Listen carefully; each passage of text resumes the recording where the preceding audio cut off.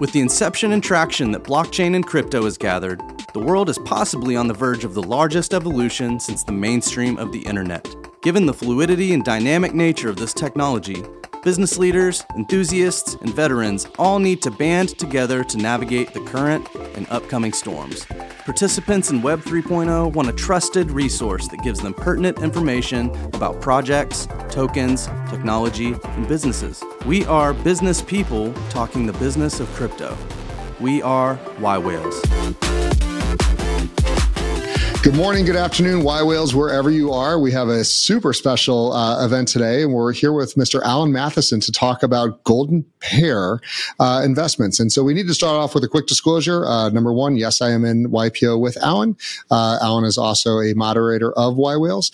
However, I have no carry and no current investment in this firm at this time. So what you're going to be watching is both John and I's really thought process and how we would approach asking Alan some questions about this opportunity. And you all have the ability to see and hear our thought process and form your own conclusions. And as always, do your own due diligence, do your own financial obligations and taxes, pay your taxes. That being said, John, how are you doing? This is your first time on Y-Whales podcast. Tell us a little bit about yourself. Yeah, first time. Watched a lot of Y-Whales. Been on a lot of Y-Whales calls, but first time as a host or co-host. So I'm a YPOer from Alberta in Canada. Been in YPO for sort of 10 plus years, probably a dozen years now. Entrepreneur, lawyer, investor. Primarily, my most recent activity has been I've built up a portfolio of diversified mid-market companies. Grew it from the ground up to $400 million in revenue, $45 million EBITDA. We just sold that. As part of that, as we're looking for new investments, I recruited somebody to assist us on the digital assets. So we went pretty deep into some, investing in some digital assets. Started to get a bit of a taste for it. I'd got involved in crypto in sort of 2016, kind of just peripherally. I've been involved in a lot of early stage companies, everything from, investing in companies offshore, drilling for oil and gas offshore Libya, a cannabis company in Colombia, biotech technology. So this is just a kind of a natural next extension, super interesting market. And I sort of haven't got in as deep as someone like Alan, but super interested in, talked to Alan so many times about, getting some insight. So really looking forward to this conversation today.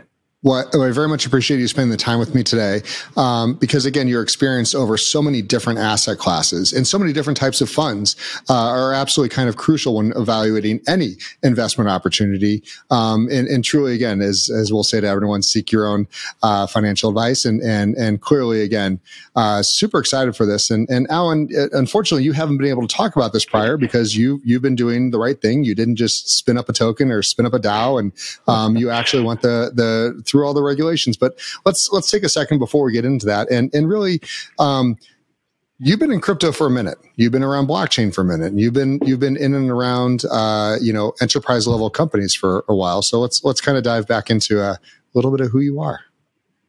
Yeah, sure. I'm happy to do a bit of an intro. So basically, I would start in 1998 when I basically looked around my life in Vancouver and decided that it was not exciting enough for me.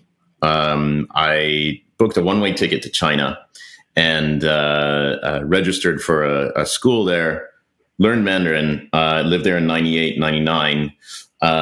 Then I moved to Hong Kong. I went to Hong Kong and had several different iterations as an entrepreneur, basically starting sort of software as a service businesses, starting I guess in 2003, first with private equity and then out on my own. In the end, I built and sold 5 different businesses. The most recent of which was a software as a service business that addressed the compliance market. So in 2009, it was after 2007 and 2008 and the financial crisis, it became obvious that compliance was going to be sort of a new frontier. And so we went ahead, we built a diligence business that also included a lot of technology that ended up becoming a very like sort of high end software as a service business where we sold our services and technology and research to Fortune 500 companies. And I sold that business in June of 2021, and really sort of looked around and took stock of what it was that really got me fired up. And the simple answer is that I've always loved building on frontiers. So for me, to build businesses is part of sort of what I do and how I am. And I love looking into the fine detail and figuring out how things work, how they operate, how you can, and that'll really resonate with, I think, a lot of YPO members. But I've also always loved just being on frontiers. So China in 1998 was a heck of a place. It was a very interesting environment, as was compliance, as was software as a service during those periods. And now the ultimate frontier, the biggest frontier and I think in people of my generation, one of the biggest frontiers that will have come about will be crypto. And so I can't help myself. I was drawn to crypto and have been, knee deep for a while, as you know, maybe up to my neck, I would say. But it's just such a fascinating frontier, and the pattern recognition that you get by having lived on frontiers, other kinds of frontiers, of course, totally different frontiers, but the pattern recognition that you can get in order to be successful on new frontiers, I think is something that has really spoken loud to me since being in crypto. That's fabulous. And let's talk about, crypto and blockchain and Web3 is a very broad term that unfortunately gets used. Most people just think of Coinbase, like, hey, I bought a little Bitcoin, I bought a little Doge, I'm in crypto. Your story is a little different. So let's talk about that. It's funny, actually, I would count that as like a major win that we're already talking about Coinbase and we're not talking about like some random dog coin. The podcast, we're still early. We're still early. Exactly. Like I think that's part of the story is that, to be frank, when crypto first hit mainstream consciousness, it wasn't really for many of the right reasons. Of course, Bitcoin is new, it's innovative, it's interesting, but a lot of the use cases at the start were not optimal. And really, it's only been recently that I think it's become a very investable asset class. And that's one of the things I think is really interesting to me. So I've been in for a while. I've been mostly focused on decentralized finance. In fact, I originally heard about it or looked into it in 2017 and just got my company guys, my tech folks, to take a look at it. Thought this is really interesting. And I came back with what I think is a pretty common discussion around blockchain, which is like, well, how is it any better than like Excel or a database? And now when you see what's building on it, and I think that's where, there's a problem in understanding blockchain conceptually. And the beautiful thing is that now you have real world use cases that are out there. So I was jogging with a couple of buddies and they kept talking about SushiSwap. Finally, I'm like, guys, like someone's got to show me this because it makes no sense to me what the hell you're talking about. And a friend of mine, a good friend of mine, this was right after SushiSwap came out, and he's showing me exactly what's going on. And it occurred to me that the interesting thing was not necessarily about yields you could get or how you could trade assets in a totally decentralized manner, in a permissionless manner. The thing that spoke to me was, here's a use case where that could absolutely revolutionize digital assets in pretty much every category. And instantly I was like, I'm in. I love it. So when you the innovation. When you look back at your other investing in some of these other companies you've started and you've been on the frontier, draw some parallels here because you kind of had the aha moment here. It sounds like with Sushi, and you talk about pattern recognition and seeing a lot of this before in a very different form. Obviously, talk to us about like how that kind of reflected back on some of the things you'd seen before. It's funny, like in my investing career, obviously from a business perspective as well, but from an investment point of view, there are definitely some parallels. I mean, I lived in Hong Kong for 16 years, and just shortly after SARS, you could see that the market was starting to turn after the community had beaten SARS, so to speak, and you could see how you could put together your own narratives around how that would manifest itself. And you have all these different factors, macro factors, the US dollar, the Hong Kong dollar is pegged to the US dollar, all these different elements. But it was very clear to me at that point that like Hong Kong property was going to be something that absolutely skyrocketed. So I actually started shoveling as much money as I possibly could into Hong Kong property in 2003, 2004, up until 2008. It's funny. It's like, figuring out the narrative and how the market will develop is possibly even more important in a frontier market than it is in a more developed market, because the ability to be able to take a step back and figure out how many different sort of views of the future world are there, what are they, how are they different, and then what is the probability that something is going to happen, and then you place your bets accordingly. And when you're on frontier markets, that's just couldn't be more important because they're so dynamic, they're so quick, and a lot of people, there's like this survivorship basis where a lot of bias where people think, oh, like that's really easy because he did it. Well, you know what? Actually, one of the biggest things that you need to do in a market like that is survive. So actually, the risk mitigation element of identifying what those worldviews look like and how to go about investing in them is as important as getting any particular worldview right. So pivoting, off everything you just said, which is very fascinating. People get into crypto. People get into blockchain. People get into Web3, whether it's NFT trading or there's a variety of things. And generally, they get very quiet, meaning that if they're really good at something, they're off doing it by themselves. And you can, through the peer-to-peer protocols and small to large communities, there's a lot that you can do in and of yourself. And there's a lot of stress around a market that never sleeps. What spurred you to say, I want to do this, not just for yourself, but take that knowledge and institutional knowledge and build a fund? Yeah, it's a great question. Actually, when I first got into crypto, I would have given the chance that I would start a crypto fund about a 0% chance. It just wouldn't have been something that I naturally, I think, at that point would have thought of. One of the things that I've always loved is sort of helping people understand concepts. It's part of building. Part of building is to engage with different community members and help to, reinforce what it is you believe you're building towards. And so from really early on, I started doing educational sessions for groups of friends in EO, in YPO, in other different communities that I'm involved in, with no other reason than just to say, like, you guys have to check this out.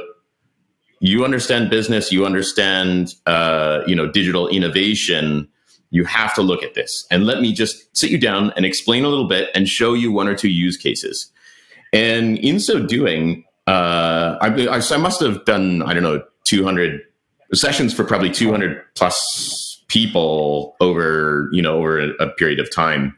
And without fail, after the session, about 30% of the attendees would come to me and be like, hey, look, it's great, but it's so dynamic and there's so much information. It's a whole new paradigm. I don't have time to learn all that. Can I just give you some money and you go ahead and do it? And eventually it just came about that, like, look, I am heavily invested in this. I intend to continue to be heavily invested in this. and I have a capability to bring in new ideas, understand the narratives, how to make those very investable. Like, why wouldn't I bring some friends along on this journey?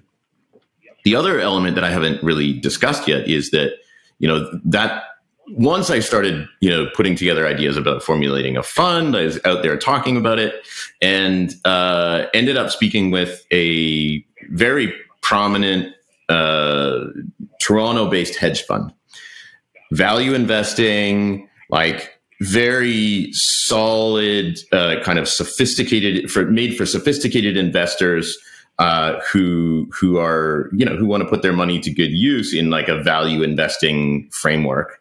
They're called Ewing Morris. And so we ended up working with Ewing Morris because they bring this idea of, of value investing and investing with principled investing in traditional finance. And a lot of those ideas you can apply very much to crypto investing. And that's the idea, is that we want to be a fund which provides sophisticated, potentially non-crypto investors with a vehicle to get long-term exposure through sort of value investing in traditional investing principles.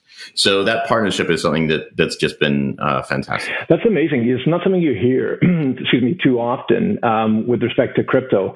There's the guys aping into NFTs, and so what sort of can you talk about some sort of specifics on kind of value investing techniques in the what's a frontier Wild West market to a large degree?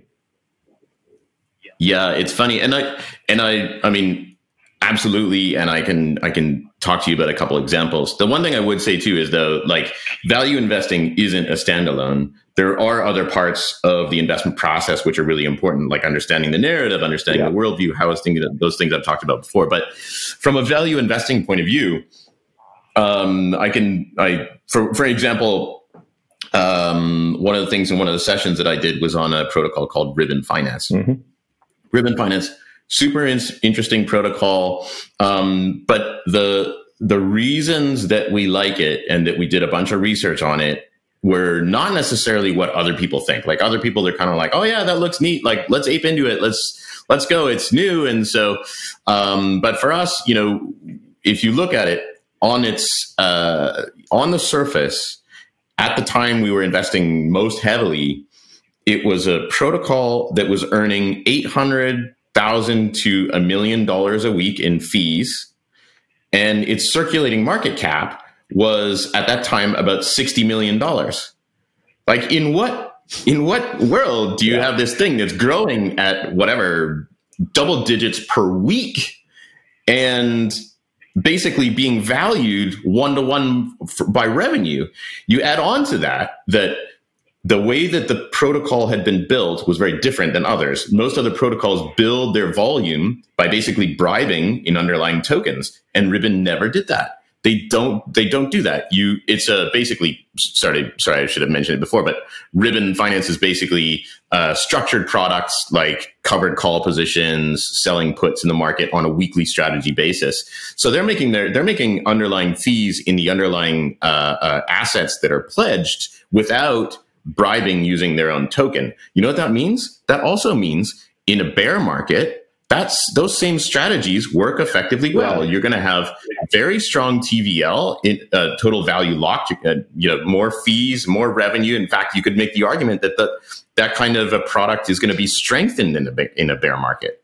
So there are a number of different investments and pieces of research that we've done on stuff like that, where you're applying risk management, value investing principles alongside narrative. So even with Ribbon, the other thing we like is that, quite some time ago, they established that they were going to be moving to a different kind of tokenomic model called a vote escrow model, way before some other recent announcements. And it's sort of the flavor of the week. We know that because of curve wars and a number of other things that are going on, that's going to be the way that tokens are issued. And so we also see narratives alongside value investing as being a very, very valuable opportunity. And when you have those two elements converge, you can move into some very high conviction positions. Well, it's kind of like your trade in Hong Kong real estate. I mean, most prop desks at investment banks, most hedge funds, a significant part of their revenue is exactly those types of structured products, right? Like they're a fairly low risk strategy. And I mean, the dream is high volatility, low duration. And I mean, that's effectively what they're doing. And yeah, the fact you can buy it at the moment or whenever it was you invested at sort of one time in an environment where you've got that narrative is unbelievable. That's very impressive. Well, I mean, even since we started that investment, we're up about 20-something%, and the market's down. The general market, or ETH, is down sort of 10-12% from there, I believe. So it's I think if you get some of those things right, even some of these huge sways in the market that we see because it's a very volatile asset, you have some protection. Mm-hmm. And there are a number of different protections that the fund will have, because, like I said, surviving a bear is as important. If you can profitably survive a bear market, I mean, that's actually, I think, where the long-term money will be made. It's all fine and well to go and try to find something that's going to 100x. But if we hit a bear market and there's this volatility, all becomes volatility to the downside, then those positions become very difficult to reconcile. So real quick, Alan, I want to jump over and, I speak to so many different funds, and exposure, from where I said it, there's, buy and hold, coins, and some of them have, a lot of different, and I'd say very simplistic outlooks, no matter how complex their metrics are to manage that.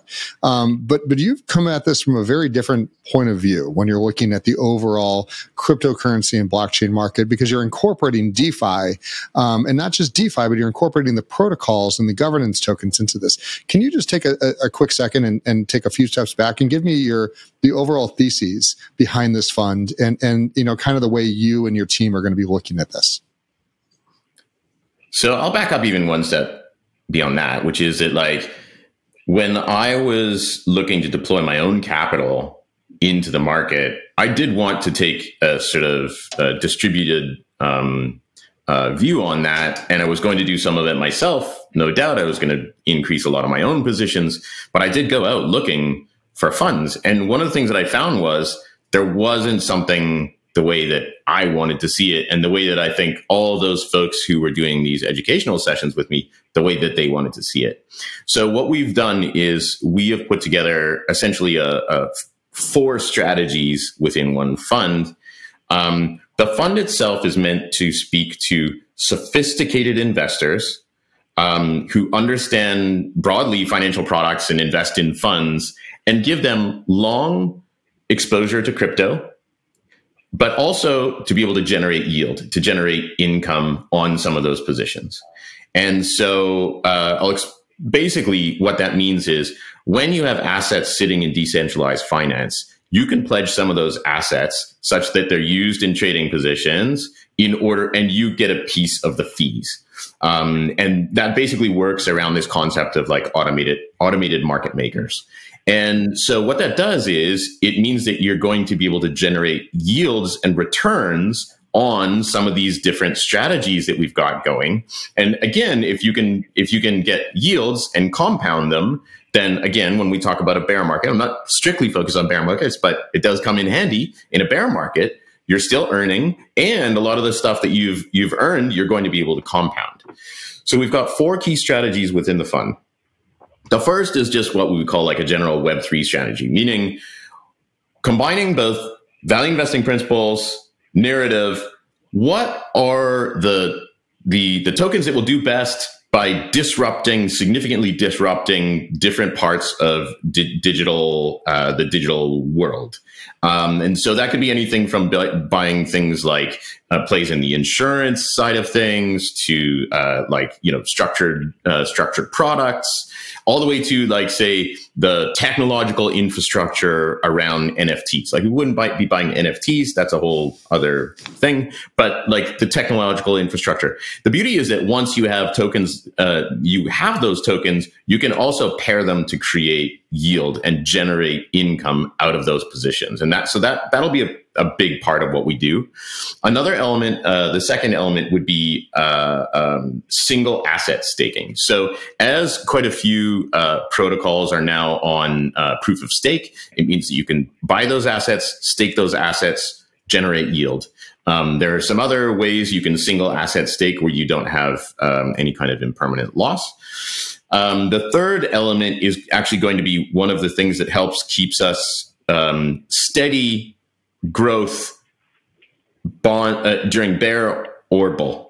And that's going to be what we call a delta neutral strategy. So meaning that we will be, using stable coins, using strategies that are independent of market movements such that we can still continue to generate solid returns and compound those returns.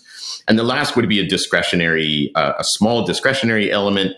That's really important, I think, also, even though, I wouldn't stress the majority of what I speak about the fund, but I've spoken about narratives before, and narratives are really important in crypto because there are different elements of the worldviews, right? If we have multiple worldviews about how things will develop, if you can figure out what the right worldview is first and be there first, then basically in traditional finance, it's like a vol play.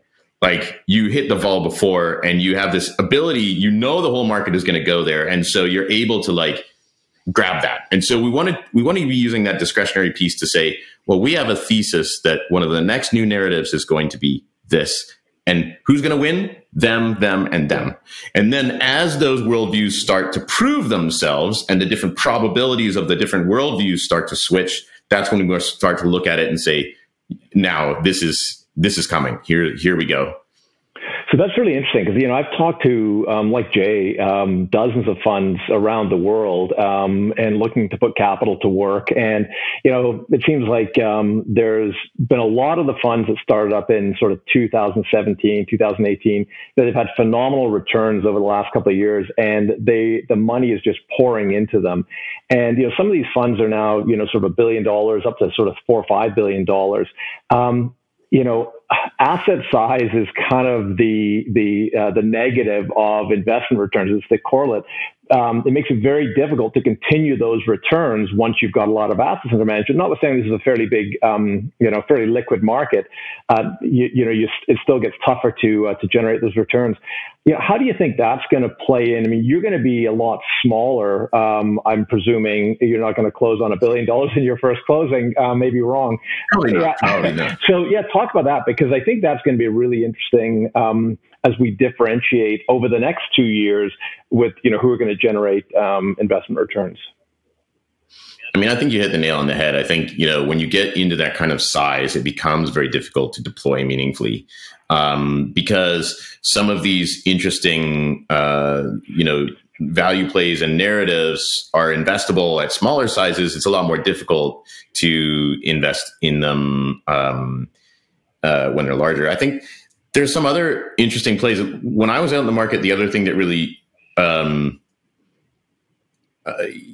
that I found challenging was that, for instance, there's a big draw towards being involved in venture. Mm-hmm. So venture level, pre-tokenized investments. One, they're small. You can't go to a founder and say, I'm going to give you $100 million because there's just, it's just not usable. And it's not, so it becomes very difficult. And sure, at the moment in a great market, they can really boost the portfolio, but it's a very different skill set. It's a different thing that I think the investors that we want to bring in are interested in. If 100x in a venture fund is difficult to replicate. It's almost impossible to replicate in a bear market, or much more challenging. But also, you're not getting, I think, that long exposure that investors crave, which is to say, if I want to invest in the internet, then I don't necessarily want to be putting stuff between behind 20 kids swinging for the fences, I probably want to have some of the FANGs in my portfolio, and I want to make sure there's good income there, and that I generally have a protected asset, which has long-term growth potential. And so there's this constant draw from the funds to be drawn into those kinds of investments. Mm-hmm. And I think, if we were going to do such things, it would be a totally different fund. It's not what we're trying to accomplish through this fund. Yeah, it's funny. Go ahead, Jake. Sorry. So I just want to jump on a few things that you said, and for me as an investor, in a space that I'll say I understand, but I don't believe there's any such thing as an expert, because as soon as you feel like you're an expert, 10 days later the protocol is going to change, the everything's going to shift, and that really leads me to, I always invest in teams. I invest in people because, if the people are, no matter how great the idea is, and to be clear, I think that you have a fabulous idea and a fabulous opportunity here. But describe a little bit more, and we've heard about you, but who else and what resources have you kind of built up around yourself, to rely on to help eliminate, FUD or just, any erroneous due diligence? So great question. We've begun building a team. So we've got myself. Funnily enough, the gentleman who originally walked me through sushi in my previous story, he's joining us, and he's just an amazing investor and super deep into crypto. He knows everything about everything. When I have questions, I'm like, hey, I can't figure this out. Can you help me out? And so he's going to be taking a very active role. We've got marketing resources, so working with investors, potential investors. But crucially, I think two other elements. One, we very specifically know what we're good at and what we're not good at, and where we want to bring in the best. And that's Ewing Morris. So Ewing Morris, again, amazing reputation, very well managed. So we have great resources through Ewing Morris as well to be able to, service the fund. And it's not just, a few people here kind of like, trying to figure things out. We've got a whole organization that is a part of this journey that will be helping not only in terms of, the everyday work, but administration, policies, procedures. So, that was the second point that I was going to raise, is there's equally a structural element, which is very important. So you do see quite a few funds, I think, on the lower end where, maybe they haven't done a lot of the work in order to get fully organized. So we have Ewing Morris, of course, as I've mentioned. We've got the best lawyers. We did a lot of work and a lot of due diligence to be able to find accountants and accountant auditors that help not only understand things like fund auditing, but DeFi specifically. So, it's a whole new paradigm. You need to make sure that when the auditor is there and the auditor is really looking at all the policies and procedures, that they understand exactly what's going on. We've brought in... And just to pause on that point real quick, I really think people need to understand there, this is a space that is evolving very fast and very quickly, and regulations globally, and no matter what country you're from or where you're at, there is no solid rule book here. There are rules you can follow, and make sure to happen. But absolutely, the due diligence that you're describing is something that I think gets missed in a lot of protocols. And there's times where funds are trying to deploy capital and are unable to do so because they did not take that due diligence from the get-go. And so, as you're trying to enter or exit positions, it becomes very difficult as suddenly you're no longer compliant. And I think it's absolutely, totally agree. And it's as much about vendors as it is, and that's a very important part of how everything fits together. You need great custody, you need great security, but it's also about policies, procedures.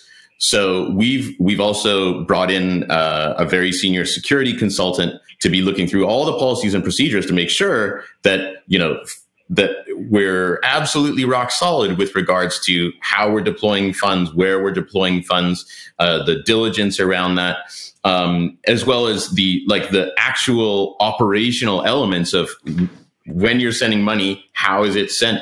And before that, we have a very robust investment committee. So it'll be myself, my partner on the investment committee, also a former managing director of Goldman Sachs, who's now the treasurer of a significant protocol.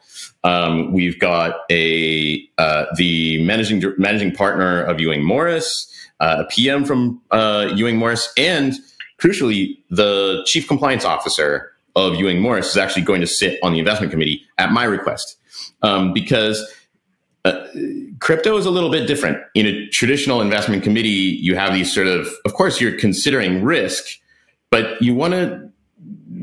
I would say a lot of it is, of course, investment risk. Some of what we need to consider in this is reputational risk, for instance, of where we're pledging assets in order to yield them, or what kind of research have we done around the security audit of that protocol that we're going to be investing in. And so I think there's this whole other world and different way of thinking about things that we want to make sure that, yes, we're actively investing in a very volatile asset, but that we're doing as much as we can, policies, procedures, structure, in order to create a rock solid way of investing in that for sophisticated investors. I think that's so crucial because, so many smaller funds that I've looked at, they may have reasonable returns and some theses, but it's your experience as an LP that you take away, timely financial disclosure, timely tax information.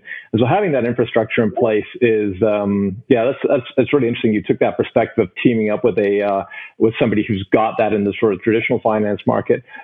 Let's talk a little bit about risk. I mean, obviously, every market's got risk, and you've talked a lot about it. Like, you sound very much like you focus on that. You've brought up the concept of bear markets a number of times. Risk can be managed a number of ways. What sort of protocols are you putting in place, or your team putting in place to manage risk? Things like, liquidity, maybe leverage, things like that. All of those things can increase risk, unrelated in many ways to the underlying asset. What kind of thoughts have you got on that? Yeah, so it's a great question, and there are elements, of course, which like policies, procedures. Mm-hmm. But you're right. There's some elements that, so from a policy and procedure perspective, we'll set out all of our investments that we want to make, that we'll sort of whitelist with the investment committee.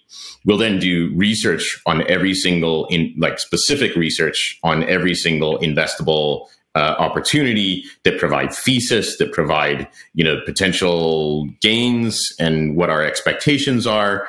So we want to run that in a very regimented way, to provide a great structure. But you're right. There are things like leverage. So leverage we will be using sparingly at best. In my own personal portfolio, I never touch leverage. And I think we would want to do almost exactly the same thing. The reason that I have a bit of a caveat there is that some structured products, for instance, will have managed leverage positions included in them. But those would be managed through technology. We would be checking all the boxes to make sure that if we're going to engage such a thing, there's no liquidation engine. Like, we're not going to get liquidated. Here are the stopgaps to make sure that doesn't happen. But you're absolutely right in that, we will be taking risk. It's a volatile asset, but we want to take risk when we have conviction about the outcome. And that's one thing that I've always believed in. And it's so hard to do in crypto because there's so many different amazing ideas out there. There's so much out there. I think it's more important to say no than it is to say yes. Because you can invest in everything. You could have this like shotgun approach where you have, dozens and dozens and dozens and dozens of positions in a smallish portfolio. what we're aiming for is we want to do all the right things to combine the value investing principles and an understanding of the narrative to move into something with a lot of conviction. And I think that's where you have the opportunity to have potentially better gains than you can find. All right, so I'm going to ask a very nebulous question, and I understand there's no such thing as promised returns. There's no any of that stuff. But what does winning look like? What do you? I mean, listen, it's not a day doesn't go by I don't get pitched a fund or sent an email of something, and I'd say majority of them are like, we're going to buy Bitcoin and we're going to hold it for 10 years and we're going to give you a return on whatever that is, and you've got a much more in-depth and complex theses around this. So my question is what is winning? What does that look like for you guys?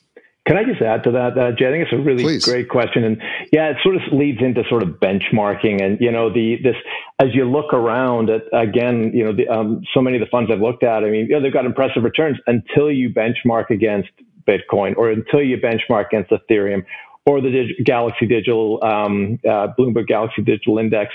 And then you see that, to your point of like throwing, large position, owning everything, actually doesn't work as well as some of these. So most of these funds have underperformed those indices, if you call them indices. As a kind of corollary to Jay's question, that'd be interesting to know your thoughts on. Hey, thanks, guys. It's kind of like, it's a lot to chew on, but I'll do my best. No, I appreciate it. Okay. So I guess I'll maybe handle it backwards, in that, like, I think you're absolutely right, John, that the benchmark is really important. The benchmark, i.e., how can we be successful, to Jay's question, by outperforming, is a little bit nebulous. I think you're right in that, like, comparing to Bitcoin and Ethereum, and possibly the Galaxy Index, might be relevant, but I think they're going to become increasingly less relevant. So there are major changes that are coming, especially to Ethereum. Mm-hmm. The Ethereum merge, you've got just mass onboarding of everything from NFTs and all these different parts of the ecosystem. And, I think you're going to end up that what I've now hopefully moderately eloquent defined as a frontier market is actually not a frontier market. It's like 5 frontier markets and growing.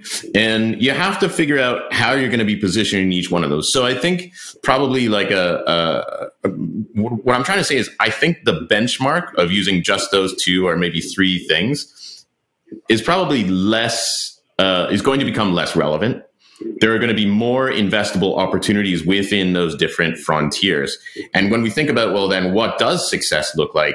I think there's a few different elements. It's money. I mean, it's returns. That's a part of it. And frankly, I'm putting up a significant amount of my own personal wealth in the fund as well, because I didn't do this to like set up an investment vehicle for other people. This is actually how I would want to see a vehicle formulated and run for long-term sustainable growth. And I think that's where we want to. That to me is the success. Is, can it survive? Is it going to prosper?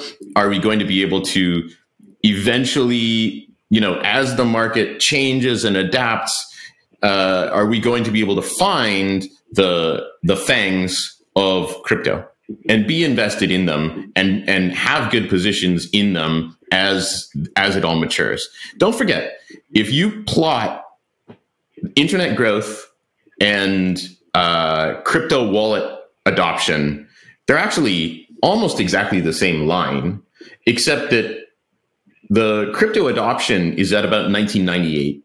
And in 1998, there was no Facebook, there was no Google, there was Yahoo. There was my personal favorite is InfoSpace. They went public for $75 million at, I think, $15 a share, and the price went to, I don't remember what it was, like $1,200 a share or something. And you know what they did? the yellow pages of the internet. And you look back and you're kind of like, that's ridiculous. That's ridiculous. Well, guess what? That's where we are right now. There's, you have to be able to mature and keep the exposure. You don't want to not have exposure, but you want to be able to tailor that exposure to what is the worldview today? How is the worldview investable today? And that's where we want to keep coming back to and making sure that we have substantial positions in high conviction plays that we believe those most probable worldviews where that's going to work out. And does that mean that we're going to get 1000x? Probably not. No way. But at the same time, it means that success is going to be, we want to be positioned into those long-term sustainable growth foundational elements of this investable asset. So that leads into a couple points, and you've said the word a few times, and I've let you kind of say it, move on, and that's the word bear market. And in crypto, we don't generally use bear, we use winter, meaning that everything that was living and growing and prospering is just dead. And is it going to come back? We don't know what's going to come back in the spring and rise next time. And clearly the reason why I myself would want to invest in an actively traded fund versus a buy and hodl fund is for that exact reason. So talk to me about, again, a little bit about your experience over the years in crypto winters, and also how you'll attack that, from a fund perspective now. So, I think, like I said, surviving a winter, I think, is going to be one of the elements that is absolutely crucial to positioning for that sort of long-term sustainable growth. It's funny, actually, I was listening to the Bankless with Crypto Kobe on it, with Kobe, and that was one of his main points, was just like everybody else fell off because in the winters they all dried up. And I think it comes back to this concept that like successful investing in volatile assets is as much about risk management as it is about picking winners. And so now I'll throw sort of a spanner in the works in that when I also believe that because now we have probably, like I said, like maybe 4 or 5 different fronts that combine to make this frontier, it does seem to me actually that they may not be 100% correlated. So you may have some areas that are still moving forward while others are depressed. So even if you look just over the last little while, the markets have not been kind to Ethereum and to parts of DeFi, but NFTs are hot. NFTs are gaining a lot of traction and momentum, and so that means that there are investable areas that are still there. So I guess what I'm trying to say is I think the market is also maturing enough such that I'm not sure that a winter is going to look like previous winters. I think that there will be obviously you still have to mitigate that risk, but that there should be opportunities within those environments in order to continue moving forward. It would strike me that using a value kind of lens as part of your strategy will assist in, winters are when some things die, but most things go dormant in winter. And, for instance, you used the example of Ribbon earlier. If you can buy a business at 1 times cash flow, you may have to wait some time for those returns to be demonstrated, but you're buying deep value there. So presumably your approach will have an effect on it. May not be illustrated in monthly returns, but like you said, if you're looking for a longer term perspective and a longer term track record, then the thing with value investing is usually you have to wait some time to see the returns, but you've got the underlying value there. The nice thing is that in crypto, that time is usually like 2 months. Yeah, exactly. Everything's compressed. At least in these markets, like they're like, oh, I have a thesis. Oh, I formed that thesis on Monday, and it's Friday. So hey, we saw Ohm go in less than 7 months from 0 to 3 something billion, and now it's coming back again. So now coming back down. So how do you know? And that's a really good one, because they are clearly in the playground of which you would be. These protocols they shoot up, and the problem is maturity doesn't mean much in a space that's literally can be measured in weeks and not years. And so how, again, when you're looking at these protocols and understanding clearly the best returns are early adopters. But staying in them isn't, they're not all blue chips. Clearly. And so what did you learn from kind of watching Ohm to help people understand, where we sit today and where you may even think Ohm is going in the future? You're baiting me, but I love it. Okay, well, I'll put Ohm aside for a second and just say that,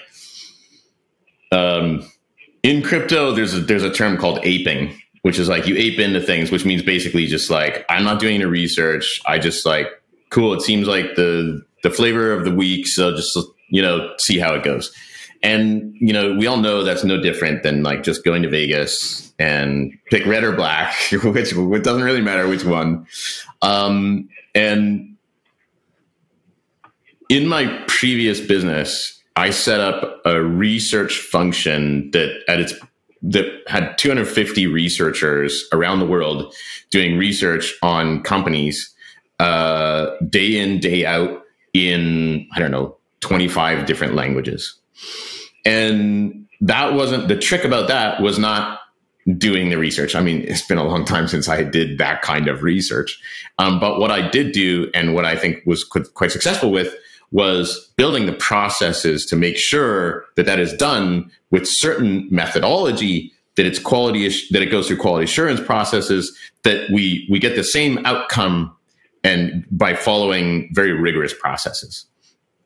And that's, I think, the answer to the question, which is, I think most people that aped into Ohm kind of knew it was a Ponzi. And it was a Ponzi of a sort, and I'll come to what sort. But ultimately, the level of research is really important. So in any investable asset, especially what we're going to be doing with other people's money, is we want to be checking every single thing that we can possibly learn. And in crypto, the amount of information is arguably even more than in traditional markets. Because you have on-chain data, you have access to huge communities through Discord, you've got all this narrative stuff that's going on within Twitter, and sometimes that actually has, is sourcing on-chain data and the rest of it. You have all this rich data environment to be able to start making sense out of all of this. And so with Ohm, it's clear even from their own white paper, for instance, that the asset was trading at a substantial premium to the NAV, and that eventually that was going to have to converge. So I actually, that was a concern for me for quite some time. What's interesting about Ohm now is I think you're going to see what Wonderland is doing, which is to say they're going to move away from the rebasing model, and they're going to basically decide that they are a SPAC. Now it's a different environment. Now the environment is you've got a community, a very, very strong, aggressive community. You've got a significant amount of treasury, and you've got a leadership that seems to be the source of much of the innovation that's going on in DeFi. So within that one decision from a model that was everything, protocol, own liquidity, and all the rest of it, moving to a different kind of model and saying, well, okay, now that, the treasury is ours and we're a SPAC and we're not going to be rebasing anymore. Well, now the whole thing has changed. And now you got to look at the research again. You have to look at the thesis. You have to look at their roadmap. You have to look at, so just a good example of sort of ways to be able to provide some of that more traditional understanding and research and applying it to this dynamic market. And all of this in under 6 months of them being in existence. So you said a word earlier, and I always like to kind of pull back to these, and the word is community. And it's for anyone who's interested in crypto, blockchain, Web3, I don't think you can understate the word community. And in TradFi, you hear a lot about like the old boys club, and the bankers rule this, and there's here's the people pulling the strings.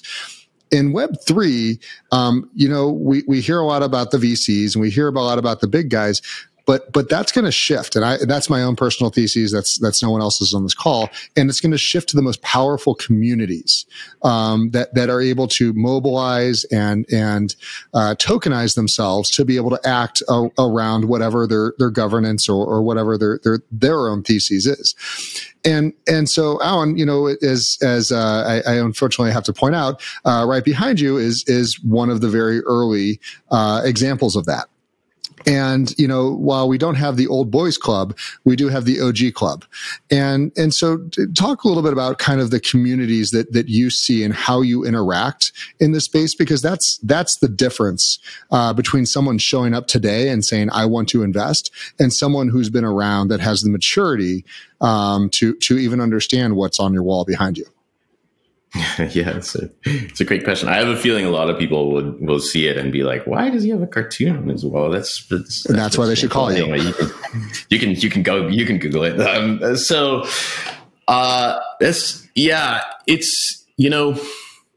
like you said, community is very important in crypto, and there are definitely different parts. The one thing I would say is that the OG community is extremely open, like really welcoming if you have new ideas. And one of the sort of facets of crypto is that if you have ideas which add value or that are innovative, then the door is open. And I don't know that that's going to last forever. But one of the things that's always been interesting to me is, and I apologize about keep coming back to the same themes, but like we have these multiple worldviews, right? We have this view that that the Ethereum merge is going to be great, and that all the value will move to L2s, and that everything's wonderful. And then we have another worldview which says like, well, maybe that's not the case, and then this, that, and the other. One of the things that's amazing about the community is when you understand, I was going to say all the different parts. No one understands everything. That's part of the beauty. When you understand many of the different parts, the community is open to engaging with you. These group of builders to be able to say, what's your worldview? How do you think this is going to work? And when you actually speak to the people that are building it, they have amazing ideas about, well, I think there might be a problem with this model, and so it might shift slightly towards that model. And when you're able to engage in those conversations, it helps you define your worldview so much more accurately, and also to be able to risk rate it much more accurately, which I think it's one of the beautiful parts of being involved in crypto. And you see it all the time. The problem is it does take time. It takes effort. You have to be involved and engaged in conversations constantly. You spend a lot of time in Discord and, other places and Twitter DM. And it is a very different kind of an engagement, but it's very rewarding. And again, like not only being on the frontier, but having access to the people who are building out this frontier is just such an amazing place to be. I feel really, really grateful. And a point of clarification that I think is important is there's no longer Wall Street. There's no longer a centralized location of which, if you're going to be a successful fund, you got to be in New York City or one of these five, like 2-mile like radiuses. It's global, and the channels of communication are changing. They're fluid and in some cases anonymous. So it's a very dynamic difference between previous asset classes and what we're seeing emerge now in Web3, which is, closer to true decentralization. And I think that's going to take a lot of time to build out the processes to manage true decentralization. And so that's the only point I want to make clarification on there for anyone who is like, why is he hanging out on Twitter and chat rooms? You can't know where these people are. I mean, certain founders are anonymous and have been anonymous. And so, the only access that VCs or investors like Alan would even have are going to come from the fact that he's in certain chat rooms with them, which does sound very nebulous and whatnot, but that is the reality of Web3 space and has been for years, over a decade. So Alan, I'm not averse to going for beers with folks sometimes too, which is a lot of fun. Luckily, Miami has turned into a bit of a hub. Weather's okay there. You talked about earlier about how you got into this, Alan, in terms of talking to other YPOers, EOers, and the sort of the education component. I mean, as you've talked today, you got obviously deep knowledge in so many different areas. The amount of time you've spent on this. Any thoughts on how you might kind of continue what you started, kind of what got you into this and the kind of education component? Is that going to sort of flip into the fund at all? Is that, part of the offering, so to speak? It's funny because I made like kind of a flippant comment before about, what does success look like? And I was like, well, yeah, money. It's true. Money is a part of it, and I kind of struggle with how to communicate this because it sounds maybe like a little airy-fairy, but my value set is not necessarily to just make as much money as possible. My value set is much more around like engagement. And one of the things that I love about this space, and I've done quite a bit of stuff with YPO, is just helping people understand it. And so when I look at how we intend to formulate this engagement of investors, I don't want the relationship to be like, yeah, here's your statement, look at it and smile.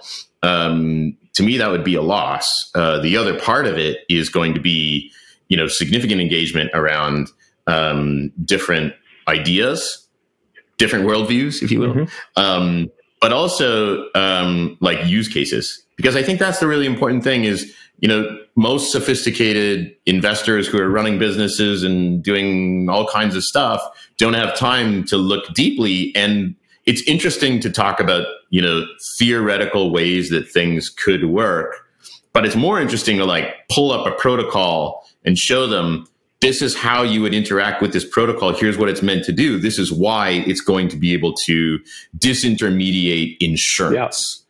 And I think a lot of times when you do that, that's when the light goes on. And so if I can help engage people in that way and also give them some ideas for if they want to look more into blockchain for their own businesses or then to be honest, that's also a big part of success, of what success means as well. I kind of struggle talking to potential investors about that sometimes because they're like, some of them are like, yeah, okay, well, just show me the money. Yeah, it's interesting though, because you'll have, the little community we're all part of. People have sort of drunk the Kool-Aid and sort of see a lot of the opportunity and they're in it in different depths. But, there's still Bitcoin and crypto skeptics out there. In fact, a significant number of people. If you were to talk to them, how do you interact with them? Because I think, you've seen the opportunity, you're investing in it. You've used the analogy of some of the frontier markets that you've come from. But, a significant part of the population still think this is, kind of a pets.com, to go back to your internet analogy. How do you talk to those people? It's a great point. Although I think a significant part think it's like, freeviagra.com, not necessarily pets. We're not even at pets yet. But yeah, I take your point. And I think it is a challenge. It's a challenge because crypto, a lot of crypto did come from issues from, crypto was primarily used for a long time to deal on Silk Road. And no one ever talks about it, but frankly, Silk Road was probably the best thing for Satoshi's vision because, it ended up being heavily used. Okay, we don't need to go there, but you add on to that like, because it's still frontier, the other thing you find on frontier markets is, scammers. And so I think part of the problem is that the media also is always going to find that part is easier to understand and easier to communicate, and that it kind of like rebel rouses a little bit more. So the engagement of people who don't really understand crypto, I think, is a challenge on behalf of the whole crypto community. But in my experience, when you start to challenge some of those misbeliefs, some of those things about like dog coins and like, well, how is Ethereum any different than Bitcoin? Like Ethereum price should be able to hit Bitcoin price if it's better. And you're like, well, hold on a second. You start to really engage them around, let me tell you about smart contracts. Let me tell you about how a smart contract could be used for a specific purpose. Let me show you the protocol where you can right now go and insure a position, and there's two sides, it's a two-sided. You start to explain all of those different elements, and then you wrap it in a framework of, okay, we know it's there, we know it's interesting, we know it works. Again, are we in the yellow pages of the internet stage? Well, what stage are we at? If we're really at 1998 in terms of growth, for most mature investors, they understand it. Then they're like, oh, I get it. It's early. We've got whatever, free Viagra, and we've got pets, but we also have Amazon, the potential to invest in Google. Mm-hmm. We haven't seen Google yet, but we have the potential to invest in it. And, that's where I think you start to see the gears really start to turn, and people are like, maybe I shouldn't just discount this because I'm not. It's such a new paradigm. All of it is just such a new, innovative way of doing things that it's very easy just to be like, forget it. I don't have the time. But if you can crack in there just a bit, when, typically sophisticated investors have enough curiosity in them to be able to say like, interesting. And it really depends. And this is, again, my own personal opinions and what I've seen is, when it does click for people, and it can be at any point, any time, I had a fabulous conversation this morning with the founder of BitPay, and, he read Satoshi's, white paper and then just waited. He understood it. He had been clearly working on a digital payment system. And then a very short time later, then it suddenly clicked. And he was there and he was on it, and it was, something for him. And so it's going to take time for people to understand those use cases. It's going to take some time for people to realize what is, how is this going to be used? When is it ready to be used? And is it right for them? And so I think it's really an interesting point you make about it. It's just time and space which is another one of Satoshi's theses, time and space. But it's just, it's the amount of time you spend in the space, to get that logic around there.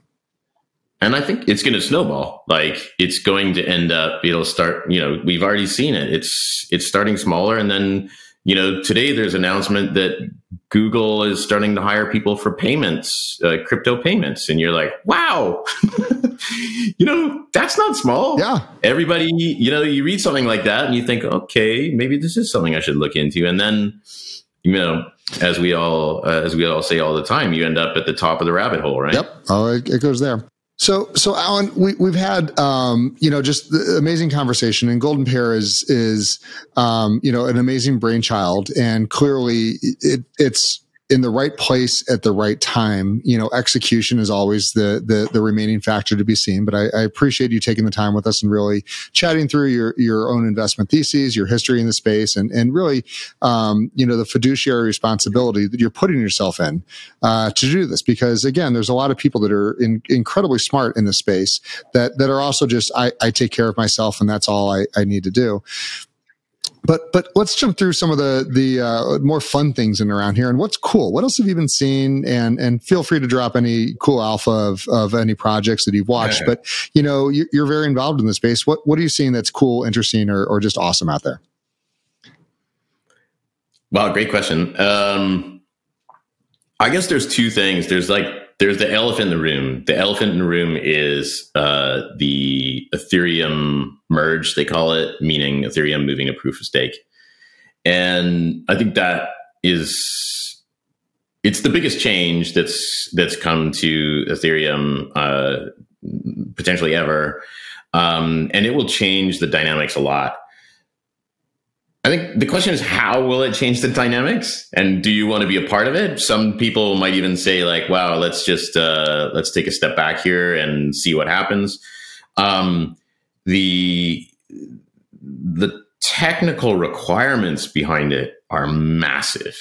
It is a huge undertaking. I mean, Ethereum has so much money in value locked sitting there. To start moving and changing the underlying system is a major undertaking. So I think having a view on how that works, when it's likely to happen, how it's likely to happen, what the corollaries will be. So what will that mean for fees? Well, maybe not much. What will it mean for level 2, L2 adoption? What will it mean for all of the ETH that's currently sitting in staking contracts that will at some point be unlocked?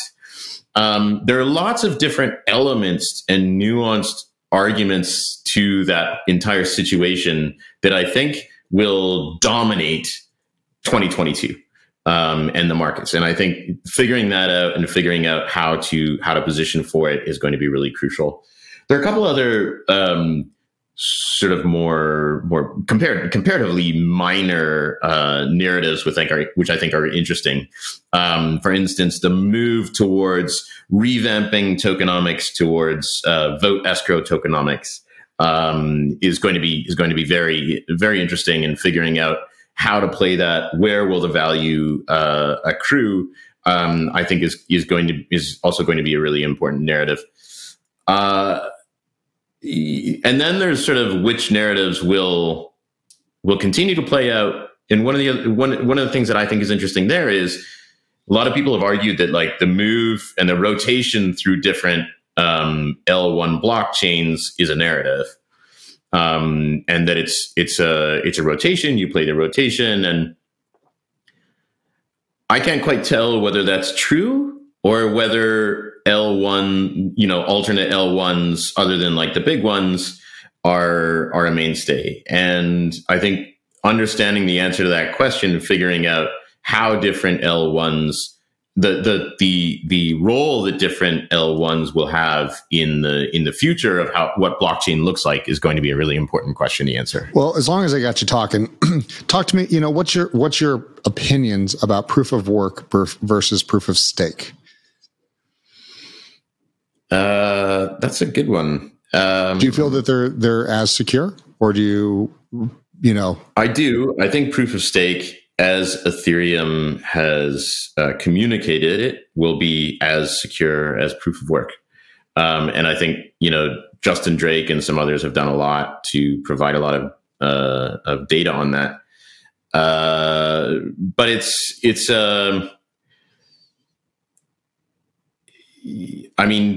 we know proof of work works. 10 plus years. It's not without risk. We also know proof of stake works. It does work for other chains, but because there's so much value locked on Ethereum, it's always going to be a much higher target.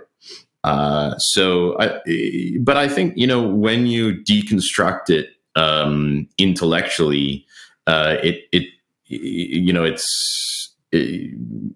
I'll leave it for Vitalik.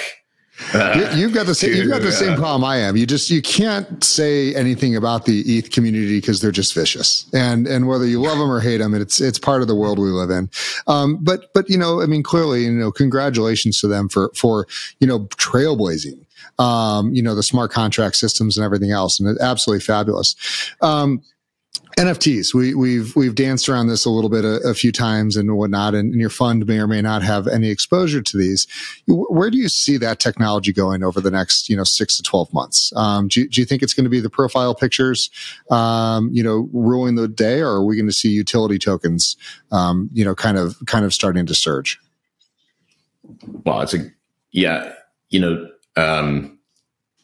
funny. I think that today is an interesting day to ask that question, because earlier today, Twitter just announced their ability to verify your profile picture as an NFT, which I think is going to be huge for the profile picture space. But I think, as we all know, 95, which might be generous. I was going to say, I usually go with 99%. Yeah. I was going to say, like, in and around it doesn't really matter. Almost everything goes to nothing. And what is really interesting to me is even more how, I'm a DeFi nut. I love DeFi. Is how NFTs are used in non-profile picture use cases. And I think we're still a way away from it, but you're seeing in Andre Cronje's current project, he's using NFTs, and that you'll see it used more in some crypto native instances to have this is a very specific non-fungible position. But of course, the real world applications are where the real potential value will accrue. I actually think that we're a while away from that. I think that as an investable idea, that there's a long way to go before you have the property registration division who's like, hey, some guy who's like, I got an idea. Let's just NFT it all and let's see how that goes. We're miles away from that. That's a hard sell. Yeah, I mean, I will absolutely echo that. There's so many people that barely understand blockchain, barely understand crypto, and then they're diving into NFTs. And I had a fabulous conversation just a few days ago with Tegan Klein, who from the Graph Edge node. And I mean, you want to talk about somebody who understands the base layer, and it's essentially the DNS of blockchain. So I mean, right there at the protocol level, and with one of the most amazing and in-depth teams you can have.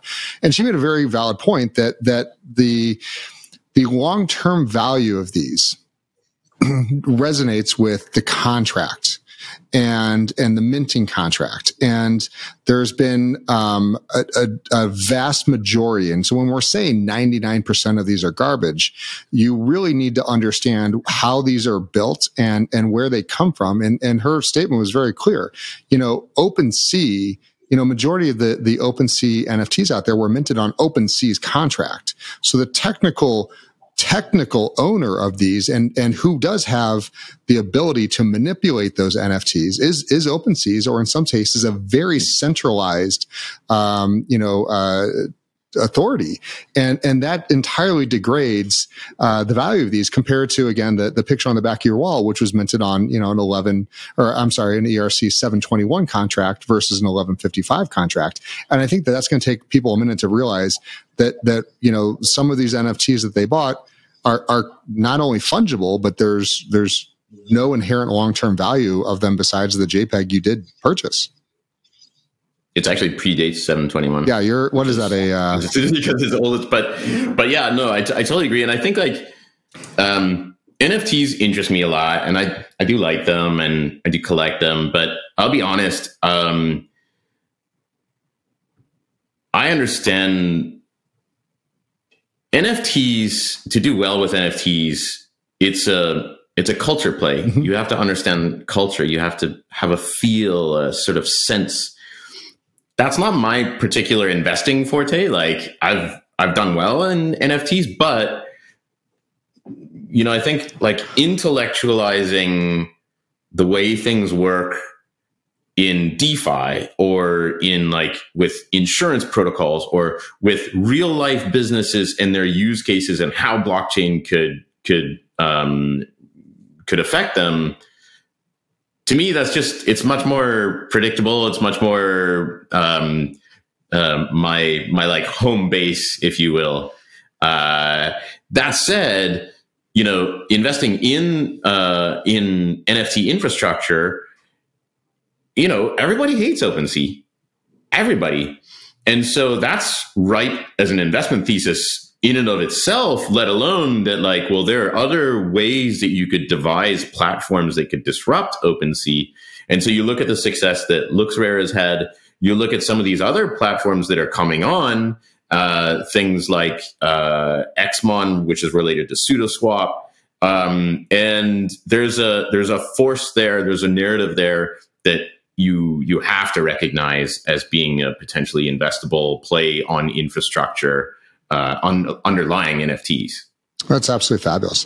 Alan, I can't thank you enough for your time. I really, again, a fabulous and in-depth look, not just into Golden Pair, but yourself and eventually what you're building out. And I can't wait to do a recap on this next year and see how it's evolved and where you've gone and everything else. And I got a text from John, and he says hi from Hawaii, and the power went out. And so he's quite simply going to have to go enjoy himself at the beach, and he wishes you the best of luck. But again, thank you for your time. And where can people reach you? What's the next steps if people are interested in your fund? You can reach me, I guess by email is the best. You can reach me at alan@goldenpair.capital. Pair as in a pear on a tree, not a pair of assets. Hence, it's meant to be quickly go register that other name. yeah, exactly. Fabulous. All right. Well, exactly. Hey, thank you so much. Thank you so much, Jay. I really enjoyed that. And yeah, it's always fun chatting with you. Perfect. Well, hang on one second. We're going to end this. And thank you to all the Y Whales for hanging out. And absolutely look up Alan if you have any questions or comments going forward. Y Whales was founded in 2021 by Jay Steinbach, a passionate entrepreneur and business owner, with the purpose of bringing YPO and YNG members together in the cryptoverse. Y Whales is a collaborative and confidential community centered around cryptocurrencies and blockchain technology, an exclusive crypto hub of more than 600 members. To be notified when we release new content, please subscribe to our show in your preferred listening app.